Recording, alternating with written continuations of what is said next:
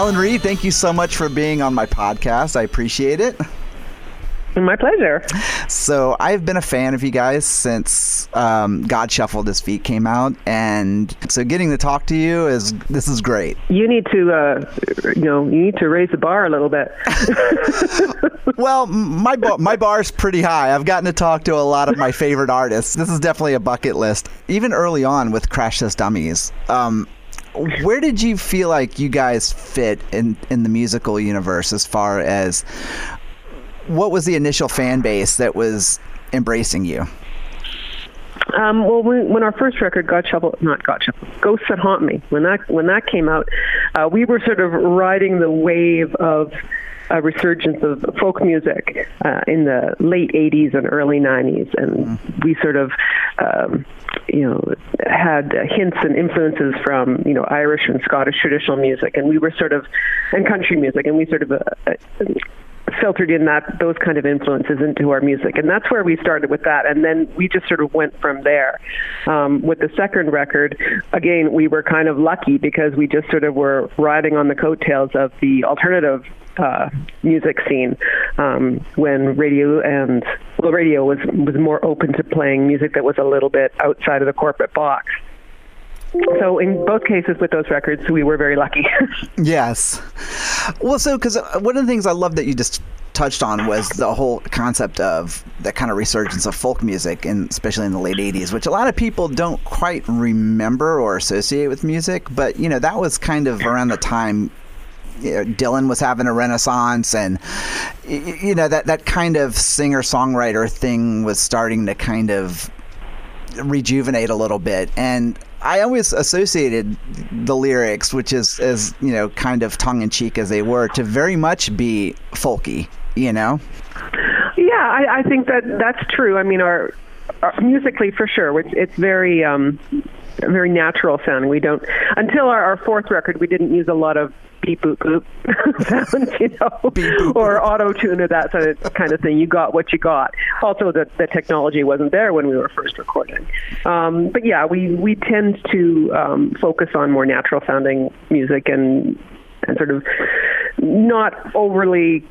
Well, I wouldn't say overly complex, because Brad certainly does try to make the chord structures more interesting than the usual. But yeah, I think it's pretty rootsy. Yeah, I mean, there definitely is a kind of, like you said, like a rootsy vibe to it, but I can also see at the same time how it totally was able to integrate into that alternative scene. But now when you look back on it, a lot of the music that was considered alternative, I almost feel like nowadays would be more aligned with roots music, like you said, the root side of it, as far as like that kind of influence. Yeah, I think the word alternative is key here, because it's the alternative to what you're going to hear on your mainstream radio. Like your Jason Isbells and your Gregory Alan Isakov. Like, those are the ones that are sort of surging forward as an alternative to your Lady Gagas and your et cetera, et cetera. You know what I mean? Mm-hmm. So the meat of what is alternative may have changed a little bit, but it's still an alternative to what you're going to hear on mainstream radio. Yeah, that's very true. And I like I said, now at this point in my life, being an older guy than I was when I was, older than when I was younger, was that aren't we all that? But, alternative, like you said, has a totally different meaning to me now. It was alternative to what was mainstream and popular, but then it became, for a period of time, mainstream and popular. You know what I mean? Yes, exactly. Which is why you might hear us being played on some mainstream stations, although it's more like oldies now, for God's sake. But, and then you'll hear newer stuff that's coming into what is like new alternative. I don't really understand all the genres. I've been sort of out of the business side of it for so long that, and I hardly ever have the radio on. So I have no clue what's going on in the world today. I barely do. You guys have a president or something that's like, something's going on with him? He's like, so I heard something. But yeah, I'm sort of out of the loop of things. I was just going to ask you that. Like, I've talked to some friends of mine who are from different parts of Europe, like Sweden and Finland or whatever, and they were like, we've never paid this much attention to what's going on in America. They were like, this is like the best television. Yeah. I'm just like, it's embarrassing. Well, Canada's always been linked to the States just because of the huge common border, and our economies are very much intertwined. Mm-hmm. And so are our cultures, music, movies, all that kind of television, everything is very much intertwined. So Canada has always sort of been very aware of what's going on in the States, because everything that goes in the States will affect us. So we know what's going on. So you guys did the 2018 tour, the God Shuffled His Feet tour. Were there any like complications with trying to get over here, or was it pretty seamless for you? Well, we do use an immigration lawyer. We don't just show up to the border and say, hi, we're here to make money in your country. You have to take certain steps. I don't know if those European bands are indie bands or whether they're with labels or what. But if they're taking the proper steps, I can't understand why there would be a problem to tour in North America. Oh, yeah. So we've never had any problem. We have immigration lawyers who get us the proper visas and paperwork, and we've never had any problems. Do you guys just push each other over the border, basically, and like, oh, no, you're in America now. Oh. No, we have the proper paperwork, and we're always very polite. We are Canadians, after all.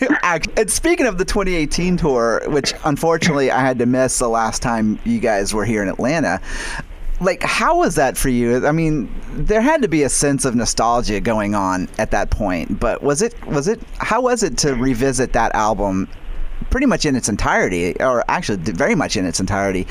It's a real trip. When we sort of stopped touring in a major way, 17 or 18 years ago, I never thought that when I was 53, I'd be back on the road in a van with the guys and, driving from town to town doing the show again. But it's been really wonderful, and the audiences have been incredible. And like you say, it's a big nostalgia trip. And the cool thing is that, we've got these people who are fans of us 25 years ago, 30 years ago, and they're bringing their adult children. That's got to be mind-blowing. Like, we played these records when we would drive to the cottage, or this was our song that we played for, this event, like how our music has been woven into their lives. And that's been really incredible. And also having the opportunity to actually connect with fans, because back in the 90s, it was nuts. We weren't expecting to have that kind of success, and we were just whisked around, and the schedule was grueling. So now we're able to actually take a little bit of time and spend a half an hour after the shows, meeting with fans, signing autographs if they want that, and just sort of hearing from them, hearing what they thought of the show and what their memories of the band and the music are. And that's been really incredible for us. We're really quite lucky to have that opportunity. That must be something really special, like you said, to see your audience grow up. And my crash test dummy story is that I was an assistant manager at a fast food restaurant, and I almost lost my job because I called in sick to go to your show here in Atlanta. And so, and I was 19 at the time, you know what I mean? And I'm like, and so I was just like, that must be so cool for you to hear stories like that from your fans over the years. That, like, any great band that's been around that has a long history, you've got to hear some amazing stories from your fans. Well, yeah, and I'm glad you didn't lose your job, because then you wouldn't have a great association with us. But or maybe I would have had a better one. Really, I don't know. I saw something on YouTube a few weeks ago about some father-daughter first dance that was one of our songs. Like, I would never associate one of our songs as being, a father-daughter dance at a wedding, ever. But that's what Dad wanted. So, and the video of them dancing at this beautiful wedding to our song. So everyone's got a funny little story about how they heard about us or what their music has meant to us. So yeah, it's really quite incredible. It's a lot of pinch me. I was about to. Well, hopefully it wasn't swimming in your oceans, but I hope not. God, my own sunrise. Oh no. God, no. Kind of cringeworthy. I can't remember. I think it might have been Superman song, actually. Oh, that would be more suiting, definitely. in that time of doing this tour, so was there a particular song or a few that you kind of was like, oh God, I'm so glad we did that? Well, when God Shuffled His Feet came out, that was our second album. Right. And so we didn't have a lot of material at that point. We only had 2 albums worth of material. So we actually did play all the tracks off of God Shuffled His Feet, maybe skipping like Two Knights and Maidens or something like that, or but for the most part, we played the full album because we needed all that material. So, for the 25th anniversary tour, we did play the whole album plus a few more from other albums. But this next run around, when we get back to Atlanta, it's going to be a new show. And it's called the 30 years of music or something like that. I can't remember how they've dubbed it. But we won't have like the deeper cuts from God Shuffled His Feet, but we'll have a little bit more from The Ghost That Haunt Me and some of our later albums that are fan favorites, but we just never got the opportunity to play. I think after we have a little run in Ontario at the end of January, and I think after that I'm going to put out a little social media flare and find out what people want to hear in the new set. What are their favorites, aside from the hit ones. But right. Yeah, I'd be interested to know what people want to hear. As much as I loved the more popular one, you talked about Two Knights and Maidens. Like, to me, that's probably in my top 3 favorite songs of you guys. You know what I mean? I just think that's such a great song, Well, and it's different. Yeah. Oh yeah, it totally is. But you said with this being kind of like a legacy type tour or whatever, are we going to hear some stuff from the very later albums? Or are we going to hear some stuff from like A Worm's Life? Yeah, you'll hear stuff from Worm's Life, Give Yourself a Hand, I think, and even some of the ones that were sort of written under the steam of Brad, or produced under the steam of Brad, but were sold as Crash Test Dummies records, although it wasn't the full band on those records. Dan and I performed on most of them, but you'll hear those too. And actually, we have a couple of songs in the show we have now from the most recent record, which is Ooh La La, and that's a great record. And I think actually it's going to be good to be able to present material from that album to fans who might not be familiar with it, because we don't have that marketing machine behind us anymore. It's all us. So to be able to play a few of the newer tracks, that was 2010, so it's not really new, but to be able to play those and present that music to new audiences is going to be a good thing for us. I loved Ooh La La, and I thought that was a great album. And one of the things I always love about bands like you guys, or bands that I've listened to for many years, is that there's still this drive to put out new material, and to also play it live really shows your confidence and your new material, and not just that, but like how much you actually really like it. Well, I think Ooh La La is a great album, and I love recording it, and I love playing the songs live. So I'm really looking forward to it, to be honest. And after a year and some months on this 25th anniversary tour, I'm ready for a fresh show. That'll be nice. Are you anticipating any new recordings, or are you guys just going to kind of enjoy going out and doing live shows every now and then?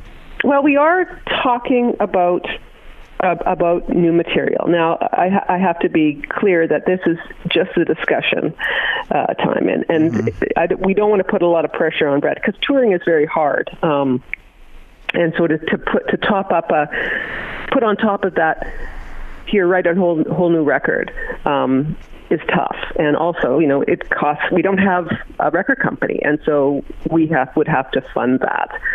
And it's a pretty big risk to record an album that you might just end up having sitting in your basement for 30 years. So we're definitely thinking about it, and Brad definitely has some wheels in his head that are turning about ideas about what he'd like to do. I can neither confirm nor deny. How's that? So I like the idea that it's even just brewing. That idea is just possible. Yeah, I think we probably have to sort of put some feelers out and see what kind of response we might hope to have. I mean, we wouldn't just want to throw an album out there and hope for the best. We'd really want to have a pretty good idea of what we could expect. Because we're older now, right? Fewer risks must be taken. Absolutely. I mean, even on my level of playing music, I mean, I've got 2 boxes of CDs from my band sitting in my closet, and I'm just going like, I'm going to be selling these CDs like, or giving them away long after my band's gone, you know? So it's like, I have a solo record that I have the same issue with. I've got a box upstairs, and what the hell am I going to do with these coasters? Nobody even uses CDs anymore. Well, you know what? I will trade you when you come to Atlanta 2 for 1. I'll give you 2 of mine, and you can give me 1 of yours. So you got it. You got it. I'm so glad you brought that up, because are we talking about the Cinderella album? Yeah. So I fucking love that. Sorry, pardon my French or my Canadian, but I fucking love that album. I loved it when it came out, and I still listen to it. And it has really? Seriously, it has held up remarkably well. And I think one of the things I just loved about it so much was, well, for one, you're a great songwriter, and especially for when it came out, I feel like it still had you still had your foot in kind of that vibe of the music and the scene of what was going on, but you kind of just threw it to the wind, and it seemed very organic, and it seemed very much. With that being, where did that come from? Where did that album come from? Oh God. Well, you know what? When some people have a little bit of success, they might buy a Ferrari. And instead, I recorded a CD, and it probably cost about the same much, all told. Because back then, you didn't really record in your basement. You had to do it old school, right? Right. So I knew I wanted to do something, and I loved writing music, and not more so than lyrics. I'm not super comfortable with lyrics, but I did it. And I'm very glad I did it, although I would probably do it very different now. That album is totally all over the shop. Don't get me wrong, I love every song on it, but it's like 1 minute you're getting this sort of, techno-y vibe thing, and then you're getting a country song, and then you're getting a, whatever. It's a little all over the shop, but maybe if I was to do it all over again, I would tighten up some of the production parameters, but as it is, I can live with it.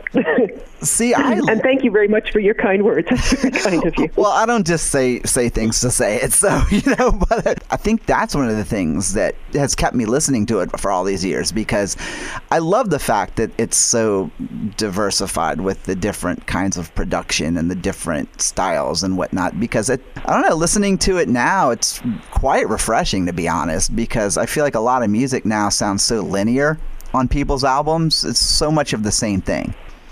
Well, thank you. That's very kind of you. I appreciate that. As someone who listens to a lot of popular music today, which I don't, what is it with this auto-tune effect? Like, I remember when Cher was like one of the first ones that used that auto-tune as an effect. But everyone does it now. Is that just a thing that is supposed to be done now? I'm not even talking about using like recording tools like auto-tune, because anyone who goes into a studio is using auto-tune, and any recording that you listen to of a live show on YouTube is going to sound like crap, because you're not really hearing. Right. You're hearing probably what they hear in their monitors, which is always crap, for the most part. But I'm talking about, pardon me, I'm talking about the use of auto-tune as an effect on a vocal, where you can actually hear the auto-tune. You mean like when it's like, when you get that, when you get that thing. And I know I sound like an old lady. What are the young people doing today with music? But I was just asking, out of a real curiosity, is this something that is consistent with new music today? Is to use that effect on vocals to the point where that's all you really hear is the effect over the actual timbre of the voice. And by the way, I love it when I'm talking to someone and I feel like the table gets flipped and they're interviewing me. I guess to answer that question is, I mean, again, like as someone who's not completely, in touch with modern music, but when I hear it, I almost feel like it's kind of part of a trend. Does that make sense? You know what I mean? Like it's part of this kind of trend of that style of pop music / hip hop R&B kind of thing where someone is singing and they use that blah, blah, blah, blah, blah, blah, you know, where it's like kind of that's the worst imitation of it, by the way, but you know what I was talking about. I know what you're talking about, and it's not just R&B, it's in country music, it's in popular like you know, it's in AM radio music, it's everywhere, and that's sort of what I was wondering is, you know, why? I mean, it's so distracting, and it's so, for me, it's such a turnoff from like even wanting to try to hear what's being, you know, sung about or whatever, because it's just so, to me, it's so, I mean, it's digital, and it's just like, I don't know. I agree with you. I think it distracts from the vocal. It distracts from music. But you know what? You know what'll happen is we'll put out a new record in a couple of years, and it'll just be full of auto-tune. We'll all just sound like robots, and I'll be, this is the best thing ever, because I'm always late to the party. Yeah, in 10 years you'll do it, and then people are going to be like, oh my God, that's so 10 years ago. Oh my God, in 10 years, if I'm 63 years old and putting out pop records, oh God, well that's what I said when I was 30. If I'm 50 years old and in a van with these guys, give me a shake. So you guys are touring in a van. Like, how is that compared to, I mean, obviously, you know, back in the day, you probably had a tour bus and, you know, it was comfortable and whatnot, though. But does being back in a van kind of bring you back to where it was like when you started and stuff? And so is it kind of neat, or is it one of those things where it's like, God damn, this is uncomfortable? God damn it, this is uncomfortable. I will be straight with you. The van is not fun. The van is where I earn my money. Not doing shows, not meeting fans, not doing anything. The van is where I earn my money. It is the worst. It's the worst thing. Now, don't get me wrong, I love my job. But sitting in a van for 8 hours and then getting on stage to play, especially when you have to like wear makeup and shave your legs and crap, it makes for a long day. You just got to pray that every venue you play has enough space where you can stretch out and do all that, you know? Oh, God, the van is the worst. Is it humbling? Oh, please. Yeah. We used to pull up to the venue in a tour bus, and you know, we'd go into the venue, and now it's like we pull up in the van and these 6 50-year-olds fall out of the van. Like you park in a regular parking spot. Everything aches because you've been in a sitting position for 8 hours. There's no one at the venue to meet us because we're late or early. I'll tell you, we have a tour manager, Wayne, and without Wayne, we would be like freaking ancient diapered toddlers. Ancient diapered toddler. That should be the name of your next record. That would be incredible. I actually had that tattooed on my lower back, a throwback from the 90s, ancient diapered toddler. In a circle, right? You know? Yeah. With antlers. That's amazing. I wanted to go back real quick to the Cinderella album, because when I was doing some research a couple weeks ago when I was kind of getting ready for our talk, I stumbled upon your blog, which I thought was absolutely fucking hilarious. And like one of the thing that kicked me the most was that the first thing that came out that I saw was the description of Cinderella, and you had it listed as heart-wrenching, whiny vagina music. And well, I kind of did that thing where you squint and you look up at the sky a little bit, and I was like, huh, okay, yeah, I think I can see it, you know, like. Is that how you actually really feel about it? You know? Well, you know, I can't take credit for the phrase vagina music, because I saw a movie many years ago called, I think, Walking and Talking. And Anne Hesh was in it, and, that woman who's everywhere. Keener. Oh, yeah. Keener. What's her first name? Catherine Keener? Well, It's like one of her first early on movies. She was great. Anyway, yeah. They had this. They're driving in a car, and the boyfriend is in the back seat, and he says, "Do we have to listen to this vagina music the whole way?" And they both said yes. So I've always thought of my music as whiny vagina music.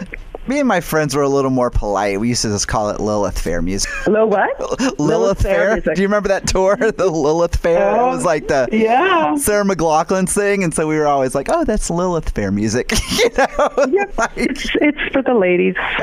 Oh, well, I enjoyed it too myself. So, but for sure, me too. But your blog is just hilarious, and like, is that some MS Paint art that you do? Because that is just amazing. And I have to say, I loved your MS Paint boobs. Like, those were just hilarious. Oh yeah, true to life, man.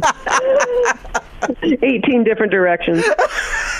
Like, so are you going to keep that up? I mean, because I had a blast just reading through it, and it was so funny. Like, it was just so fun to see your outlook on just your life and your cooking and all that stuff. Well, I haven't. The last one I put out was maybe a year ago, and it was just sort of a really, brief update.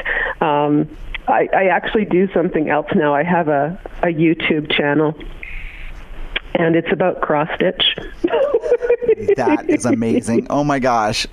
I have a YouTube channel about cross stitch. It's called Maximum Cross Stitch Power Hour. So that's the other thing I was going to say. Like, I just loved the sense of humor that you have. Like, it's so, like, kind of warped, which I can totally connect to and everything. Is that something you've always had? Like, did you grow up with that kind of humor? My father, God bless him, he used to peel, those Concord grapes, the purple ones? Yeah. He used to peel them and then stick the peeled grape so it's sticking a little bit out of his nose, so it looks like a big shiny booger hanging out of his nasal nose there, and he would just wait. He would just wait for someone to say something. That man would hold on to jokes for years for the right time. So I come by my sense of humor. I grew up, with Monty Python.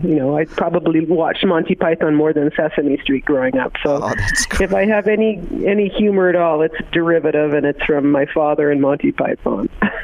I can totally see that. That is amazing. I loved watching your little cooking adventure. You should be on one of those like Food Network challenges or something. Like, I think that would be hilarious. That would be so good. Oh, I'm actually a really crappy cook. If I don't have a recipe to follow, I'm lost at sea. I think I'd probably be better as a sidekick on a cooking show where I make quips and comments. Also, no one wants to have me on a cooking show because I'm a vegan, which means I freak out at anything. How do you know if someone's vegan? Don't worry, they'll tell you. See what I did there? I love that. There's a guy that's got a great YouTube series. I don't know if you've seen that. It was if meat eaters acted like vegans, and he's talking to this girl who's holding a thing of broccoli, and he was like, I can't believe you're eating it. He's like, that's what my food eats. That's what my food eats. That's what my food eats. Like, I can't even do that. No.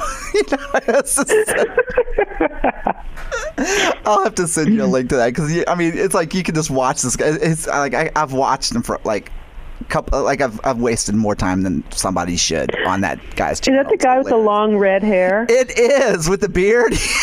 Yeah, he does yoga stuff too.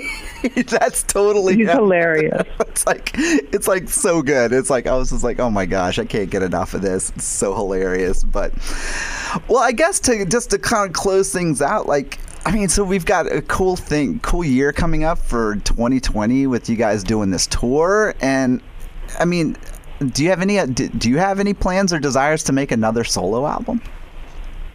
I'm not really thinking about that right now, because especially if we do another Dummies record, I will focus on that. Mm-hmm. But right now, I don't even know where I'd find the time, because once we do a few dates in January, and then we have March off, but then April we do a month in the States, and then we're heading over to Europe. and we'll be a month over there. And then when we come back, it's the summertime, so that means festivals and doing that whole circuit. And then September comes, and you're back into the regular touring circuit. So I think we're just going to be doing the grind for the next year or so. So probably not too much opportunity for me to sit down and pen any more whiny vagina music. How much whiny vagina music does the world need? There's plenty. More than between me and Jan Arden and Sarah McLachlan, we've got it covered. That's awesome. Yeah. Well, who was the other one? Joan Armatrading. You can't forget her. Oh no. And who else? Alicia Keys is kind of whiny vagina music. Yeah, that's like power vagina music. Yeah, certain maybe angry vagina music. Yeah, it's like with teeth. It's yeah. Vagina dentata. Yeah. Maybe that's what I'll call my next record, Vagina Dentata.